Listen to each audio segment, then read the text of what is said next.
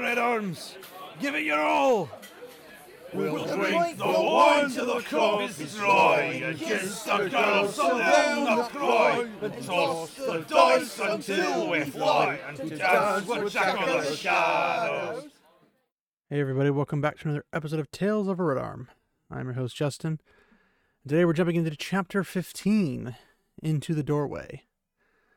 So we're starting out with Matt holding this glass-mantled lamp high up in the air so he can see down this corridor, and he's in the belly of the stone. And he's talking to himself about how not unless his life depended on it, and that's what he promised. It's like, well, this does qualify. So before he reconsiders, he heads down a little bit further, and it seems like somebody's been trying to keep it moderately tidy down here. But he makes his way down, and she's looking for this last door, which is what Egwene had told him, and it hung a little bit off the hinges. So he kicks it open, and it falls apart, and the room's just filled with a bunch of dim shapes and crates and barrels and things like that. A lot of dust. And he's like, oh, it's the Great Hold. Looks like a basement of an abandoned farmhouse, only worse. And he was surprised that Egwene and Nynaeve hadn't dusted and tidied while they were down here. Women always were dusting and straightening and even things that did not need it. So there's some footprints across the floor. Some of them from boots, but they had to have men shift the heavier items for them. But we get a little bit of Matt's perspective on Nynaeve, where Nynaeve likes finding ways to make a man work. Likely she had deliberately hunted out some fellows enjoying themselves. Good little humor. But then he's looking for something very specific, and it's standing out amongst the bunch of the stuff in the basement. A tall redstone door frame, looming oddly in the shadows cast by his lamp. When he came closer, it still looked odd. Twisted, somehow. His eye did not want to follow it around. The corners did not join right. The tall, hollow rectangle seemed likely to fall over at a breadth. But when he gave it an experimental push, it stood steady. He pushed a bit harder, not sure he did not want to heave the thing over, and that side of it scraped through the dust. Goosebumps ran down his arms. There might as well have been a wire fastened to the top, suspending it from the ceiling. He held the lamp up to see. There was no wire. And he's thinking in his head, well, while I'm inside, at least it won't fall over. Why, light, I'm going inside, aren't I? But he sees a bunch of figurines and small things and rotted cloth on this barrel up nearby him, and he pushes it to the side so he can set the lamp down. And Egwene had mentioned it was a ter'angreal. And she probably knew what she was talking about. She had learned all sorts of strange things in the tower, whether she liked it or denied it. It's like, well, she would deny it, but learning to be Aes Sedai, she didn't deny this, though. So he squints and looks at the stone door frame. It's duly polished and duller for the dust, but just a plain door frame. Well, not entirely plain. There's 3 sinuous lines carved deep in the stone, ran down each upright from top to bottom. He had seen it fancier at a farmhouse, but he'd probably step through and find himself still in the dusty room. Well, luck. I won't know till I try, will I? He takes a deep breath that coughs from the dust and puts his foot through. He seemed to be stepping through a sheet of brilliant white light, infinitely bright, infinitely thick. For a moment that lasted forever. He was blind. A roaring filled his ears, all the sounds of the world gathered together at once, for just the length of one measureless step. He stumbles through and stares in amazement. The ter'angreal is still there, but not where it was actually begun at. The twisted stone door frame stood in the center of a round hall with a ceiling so high it was lost in shadows, with a strange spiraled yellow column snaking up into the gloom, like giant vines twining around poles that had been taken away. There was a soft light, but he hears this sound.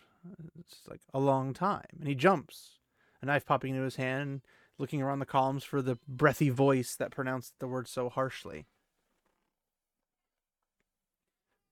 A long time, yet the seekers come again for answers. The has come once more. The shape moved back among the columns.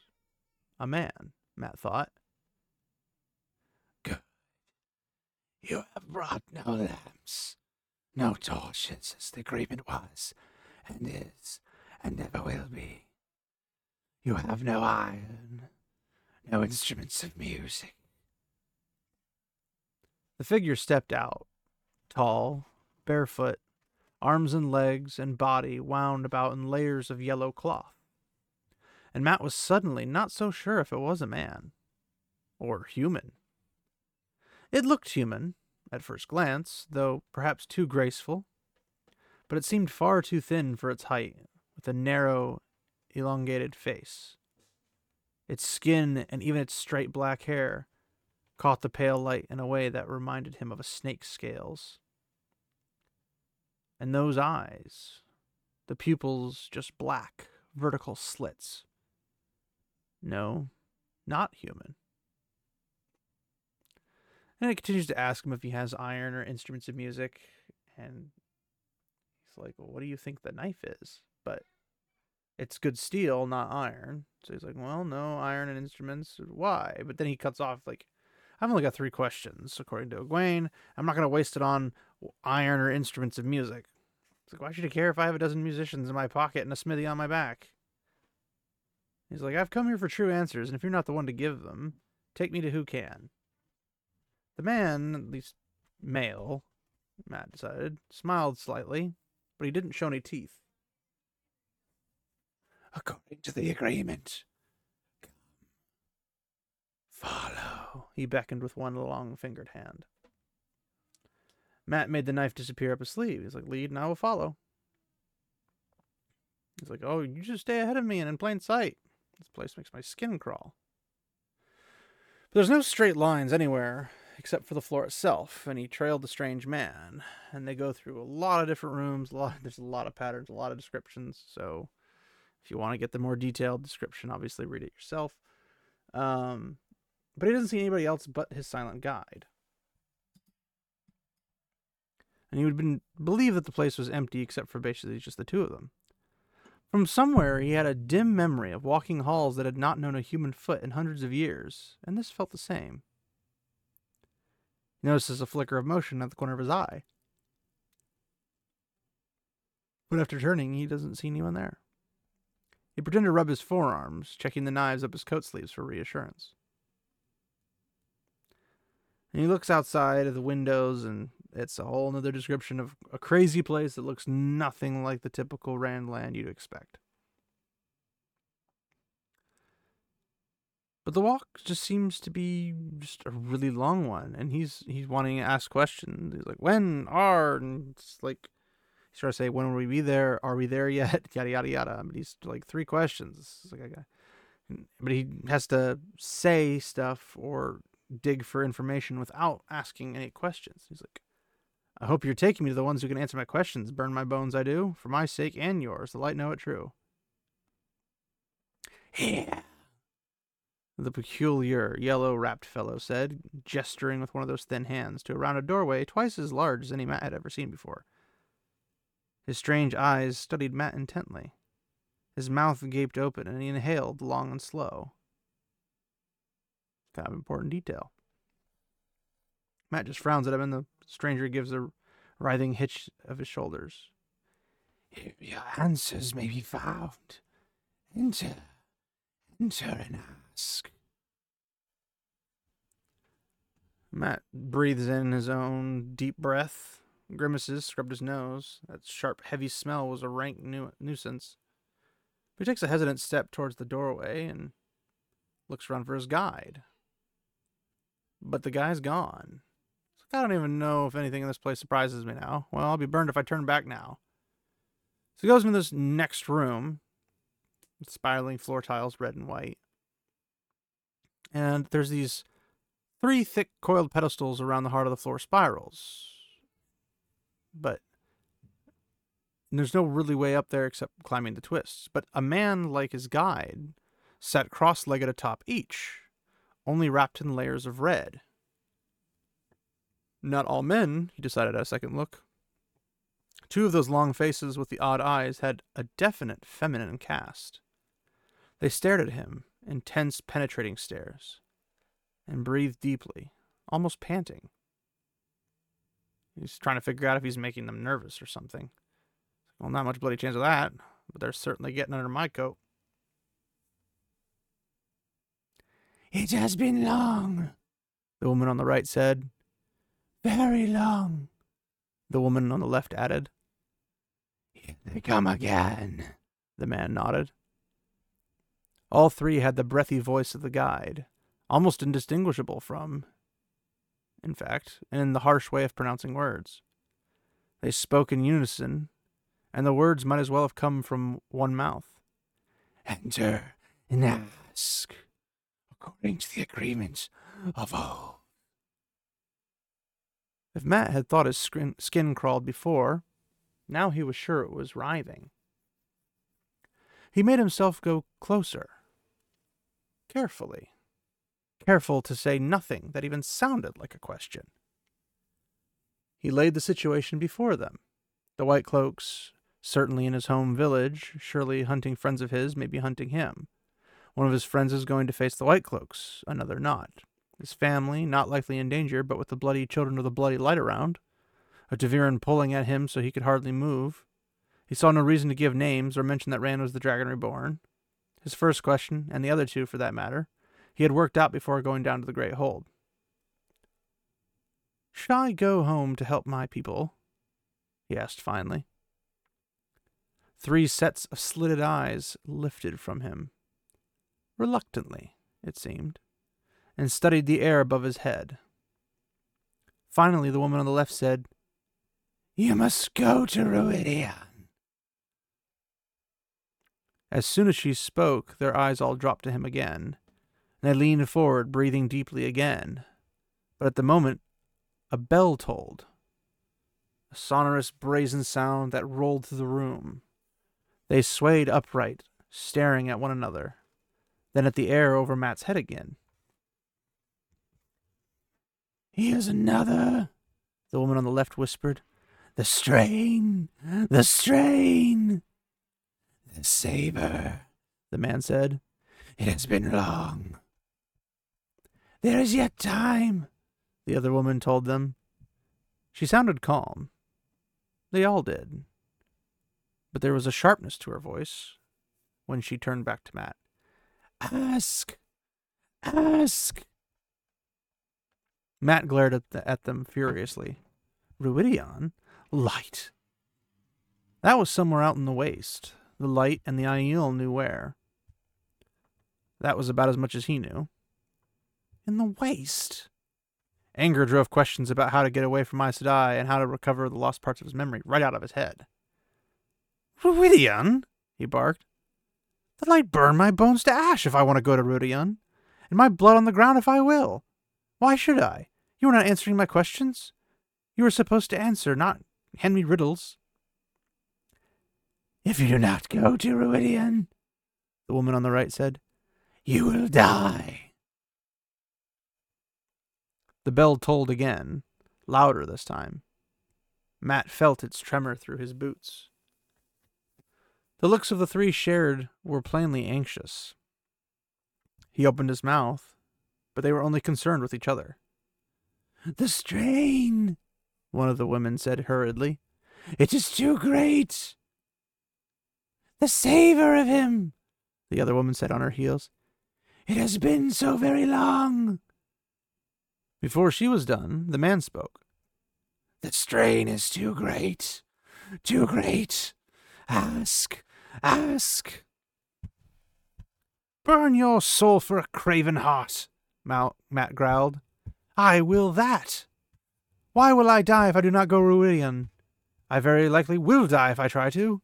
It makes no... The man cut him off and spoke hurriedly.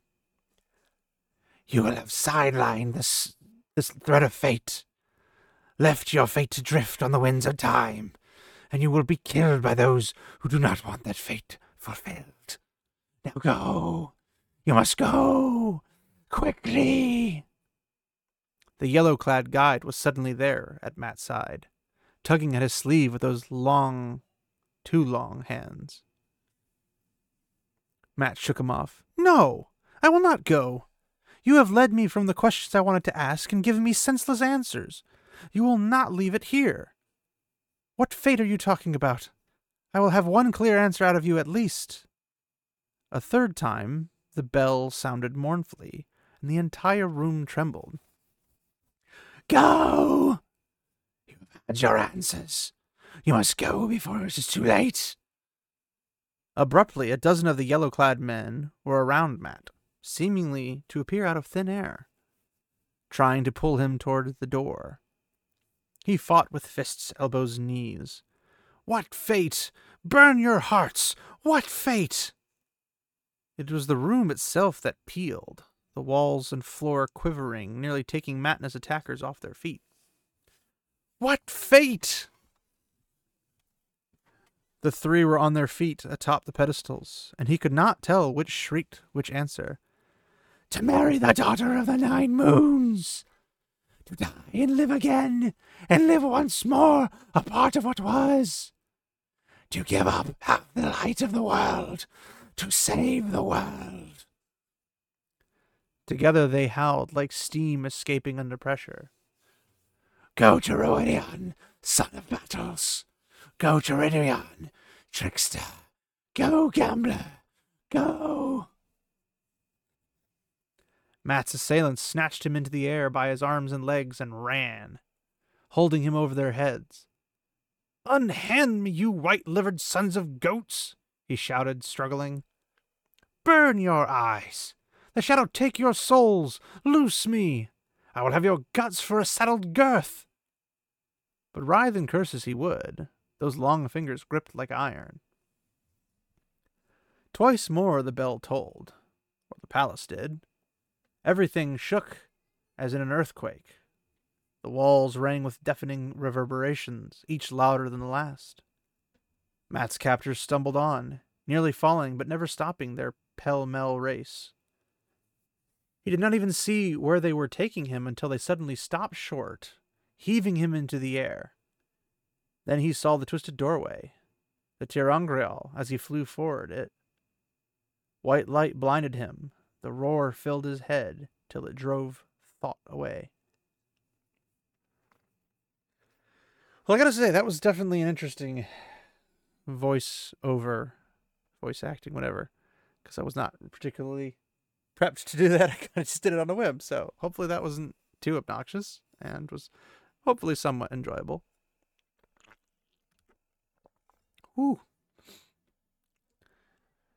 So Matt basically goes in, has a guide, takes him to these 3 that are a little bit different. And the first thing when they're describing him is it sounds like a mummy of some sort. But it's in an alternate plane of existence of some sort. So there's no direct correlation between the 2. And then he has to ask 3 questions, but before he asks his questions, he fills them in on the details of what's going on and what he should do. The usual stuff. But they're like, "Hey, you gotta go to Ruidion." And then he's like, "Why do I need to go there?" And basically he has his 3 questions to begin with, and then just kind of gets derailed completely. And then he gets angry because they're trying to rush him and then basically trying to kick him out. But to be fair to him, they have actually given him more than 3 questions to ask. He gets 6 almost. Because he asked the original 3 question, he asked the original question to start off with, should I go back? And then they're like, "No, you should go here." And he's like, "Well, why would I go there? And I'm not going to do this. Why would I die? Blah, blah, blah, blah." And then basically those are the 3 questions he's supposed to have. And then he's just like, "What fate? What fate?" And then they're like, "To marry the daughter of the 9 moons," which is another one. "To die and live again and live once more a part of what was." That's another one. And then to give up half the light of the world to save the world. That's another one. And then they call him son of battles, trickster, and gambler. Now, this doesn't make necessarily much sense right off the get-go. So it's not something you have to be like, oh, what does this mean? What does this mean? Like, it'll get filled in throughout the story, so just tuck it away for later. They're valid things that you'll want to remember. I mean, we already know Matt's a gambler. We know he's kind of a mischievous person, so that makes sense for the trickster. But what does Son of Battles mean? Well, we don't really know yet because he hasn't been really in any battles. I mean, he's been in like a couple scuffs here and there, like Black Odja. Well, not necessarily Black Odja chasing him, but like Dark Friends chasing him and trying to kill him and all that stuff. And he's dealt with them in little scuffs and skirmishes, but nothing like battle worthy. But basically, he gets carried back by a whole bunch of these guides, chucked through the doorway, and he, boom, now we're having him right back out into the great hold of the Stone of Tyr. But then he, like, jumps to his feet and runs through the door frame. He's like, burn you, you can't throw me. It just flies to the other side of the door. Then he turns and leaps at it again with the same result. And he catches himself on the barrel holding his lamp, which almost fell to the ground, shattering on the floor. But he grabs it in time, burning his hand, and then, puts it back on the barrel. It's like, burn me if I want to be down here in the dark. Like, the way my luck is running, it'd probably have started a fire and I've burned to death. So he's thinking his luck's not very good, which isn't really the case. But again, that comes later. But he's like, this ter'angreal, it's not working, but maybe the other ones on the side shut it off somehow. And he didn't understand really anything that had happened. The bell, the panic, thought they were afraid of the roof would come down on their heads, but it very nearly had, really. But like Ruidion, all the rest, the waste is already bad enough as it was, but he's fated to marry somebody called the Daughter of the Nine Moons. Marry. And to a noblewoman by the sound of it. He would sooner marry a pig than a noblewoman. Tuck that one away for later. But this business about dying and living again. Nice of them to add that last bit. Some Black Veil Aielman killed him on the way to Ruidion, and he would find out how true it was. It's all nonsense, and he did not believe a word of it, but the bloody doorway did take him somewhere, and they had only wanted to answer 3 questions, just the way Egwene had said, even though technically he got more answers than he actually originally asked. He's like, I won't marry any bloody woman, and I'll marry when I'm too old to have any fun. That's what. Ruby and my bloody... But then a boot pops out, cutting him off, backing out of the twisted stone doorway, followed by the rest of Rand, with a fiery sword in his hands. The blade vanished as he stepped clear, and he sighed a heavy sigh of relief. But even in the dim light, Matt could see that he was troubled. And he jumps at the side of Matt, and he's like, whoa, just poking around, Matt, or did you go through too? And Matt just kind of like looks at him cautiously, and he's like, the sword's gone at least, but he doesn't seem to be channeling, but how is anybody to tell? Because this is something that we as the reader have to keep in constant thought process, and this is something that I think Robert Jordan does a fantastic job of doing, which is constantly reminding us that just because we know that a character knows something doesn't mean that every other character knows the same thing. So we know that Egwene, Elaine, and Rand did their little test with each other about, like, can you feel if I'm channeling or if I'm holding the one power? Can you feel if you're, like, blah, blah, blah, blah, and going back and forth? But Matt doesn't know the first thing about channeling. Matt has no idea. So he's making this comment, essentially, to basically say, hey, Matt doesn't know whether or not he's channeling, because there's no way to know unless there's, like, a physical thing. Like, if Rand pops his palm up and a fireball pops on top of it, well, he knows he's channeling. But if he doesn't, he could be holding the one power. He could even technically be in the process of channeling something, and Matt wouldn't know until something actually happens. But Matt's like, well, he doesn't look completely like a madman. He looks pretty much like I remember him, We're not back at home anymore, but Rand's definitely not who he was when we were younger. It's like, oh, I went through all right, and a bunch of bloody liars, if you ask me. What are they? They made me think of snakes. So, this will be kind of fulfilled later on, so don't worry about it too much. But you've got the snakes basically, as they're described by Matt here, wrapped kind of like mummies and stuff. But Rand's like, I don't think they're lying, you know. Not that. They're definitely afraid of me right from the start, and when the tolling started, well, the sword kept them back, and they wouldn't even look at it, shot away and hid their eyes. Did you get your answers? Now, keep in mind, he wasn't supposed to carry anything like iron, music, stuff like that. But Matt's like, well, it doesn't make sense. What about you? But then Moraine appeared from the ter'angreal, stepping gracefully out of thin air, flowing out. She'd have been a fine dance if she wasn't Aes Sedai, but her mouth tightens at the sight of them. You were both in there. That's why. And she kind of like vexed. It's like one of you would have been bad enough, but two ta'veren at once, you might have torn the connection entirely and been trapped there. Wretched boys playing with things you do not know the danger of. Perrin. Is Perrin in there too? Did he share your exploit? Now, I do think this is funny, where she's like, wretched boys playing with things you do not know the danger of. And I'm like, except you don't know the danger either. Even if you read a book about it, or even if you talked to somebody who had used it before, you are not guaranteed to know all the dangers about it. It's something that's only rarely like used, and the people who would have used it are presumed no longer with us, so you can't exactly ask them for details. But Matt's like, well, Perrin was getting ready for bed last time I saw him. Well, maybe Perrin would give him the lie by stepping out of the door next, but might as well deflect the Aes Sedai's anger if he could. No need for Perrin to face it, too. I was like, well, maybe he'll make it clear of her at least if he gets away before he knows what he's doing. Bloody woman. I'll wager she was noble-born. And this is the thing, is that she is. Which, if anybody's been paying attention, you'd already know that. And if you don't know that, you might need to go back and reread a little bit. It's quite obvious, honestly. Moraine's clearly angry. The blood had drained out of her cheeks, and her eyes were dark augers boring into Rand. He's like, well, at least you escaped with your lives. Who told you this? Which one of them? I'll make her wish I peeled off her hide like a glove.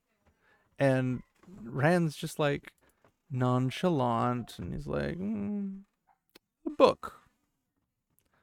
'Twas a book.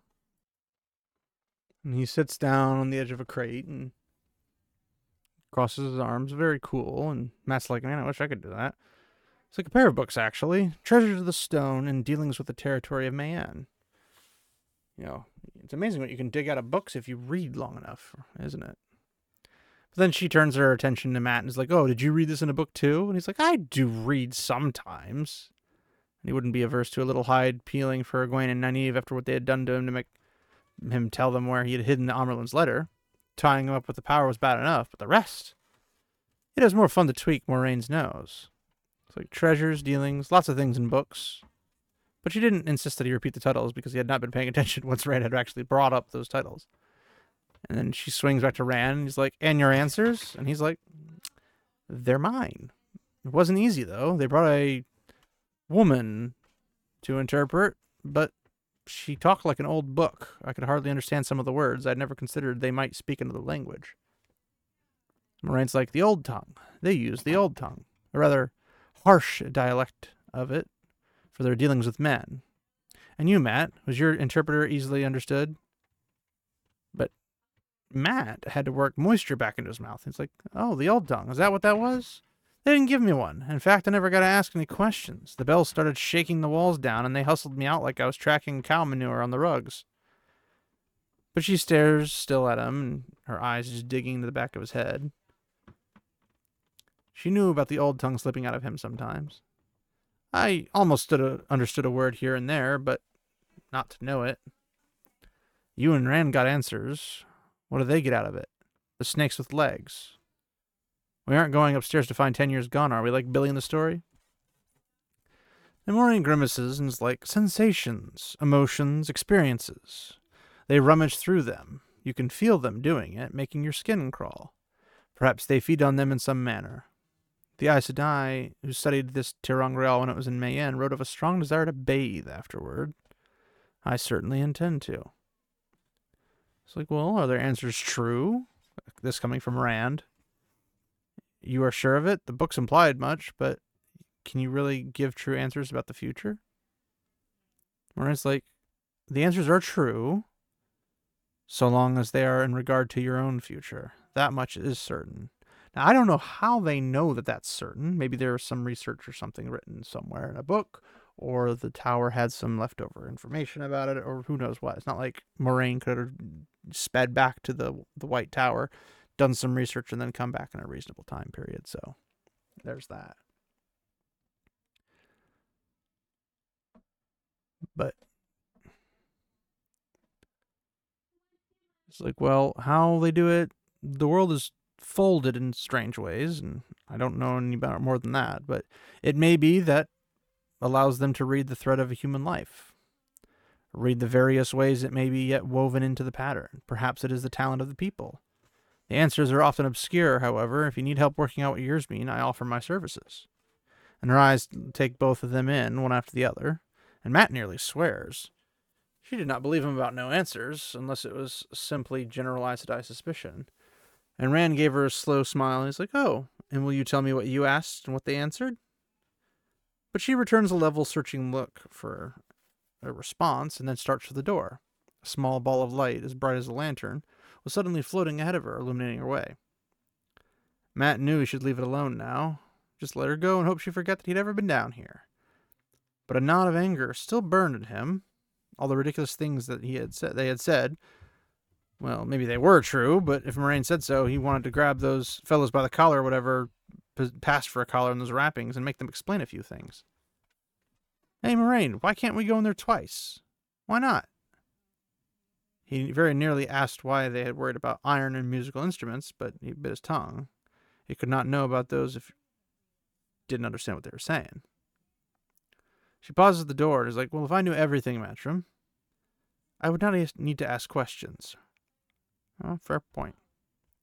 So she peers into the room a moment longer, and she was staring at Rand, then glides away without another word. Then Matt and Rand just look at each other in silence. And Rand's like, "Well, did you find out what you wanted?" And Matt responds with, "Did you?" And then a bright flame pops into existence above Rand's palm. Not the smooth glowing sphere of the Aes Sedai, but a rough blaze like a torch. And as Rand's moved to leave, Matt added another question. "Are you really going to just let the White Cloaks do whatever they want back home? They know they're heading for Emond's Field, and if they're not there already, Yellow Eyes, the Bloody Dragon Reborn, it's too much otherwise. Perrin will do what he has to do to save Emond's Field." And you could tell that Rand's voice was very pained. "And I have to do what I have to, or more than Emond's Field will fall, and to worse than White Cloaks," which is also a valid point.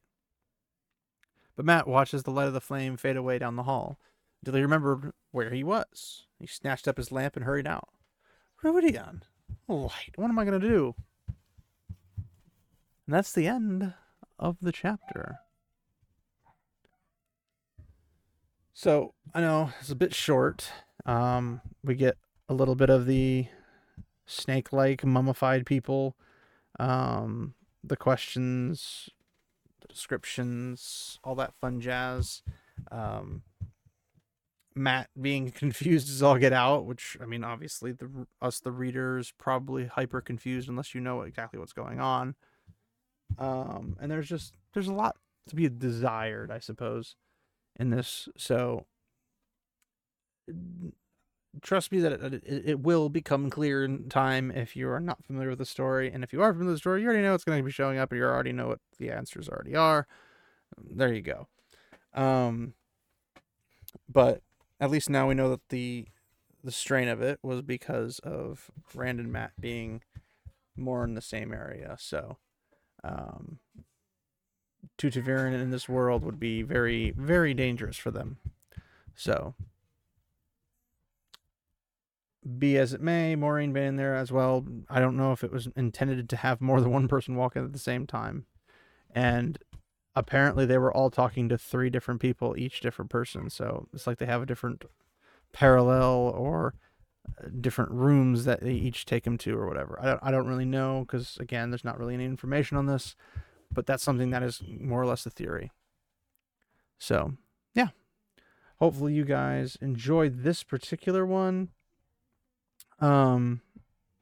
If you guys have any questions or comments or anything, feel free to let me know what they are by either Facebook, or just Tales of Rodarm, and you can also access Twitter/X at Tales of Rodarm, or if you want to access my email directly, you can do talesofrodarm@gmail.com. And at another way you can do it would be the Discord, which you can access through Facebook and Twitter/X. If you can't find it or it's not working properly, you can always email me directly at the Gmail to, I can just send you a link to get you in, but all the links should be working properly. But yeah, if you would like to join in there, we can chat through posts and forums and style, or we can also do it through voice, so we can chat. I'm usually on there at least once every day, so that's something we can do. So thanks everybody for hanging out again. We got chapter 16 coming up next, and it's a bit of a repeat chapter name title for like the third or fourth time. It kind of gets old after a while, but I mean, with this many chapters in this series, it's no wonder that he might reuse one a couple times over and again, especially when it's so good at describing what's going on. So thanks everybody. Hopefully you'll join me for the next one. Until then. We drink all night and dance all day, and on the girls will spend our pay. And when we're done, then we'll away to dance with Jack of the Shadows. We'll toss the dice however they fall, and snuggle the girls, be they short or tall, and follow young Matt wherever he goes to dance with Jack of the Shadows. We'll toss the dice however they fall, and snuggle the girls, be they short or tall, then follow Lord Matt wherever he goes to dance with Jack of the Shadows. We'll give a yell with a bloody curse and hug the maids, it could be worse, as we ride away with the Darkwood's first to dance with Jack of the Shadows. Yeah!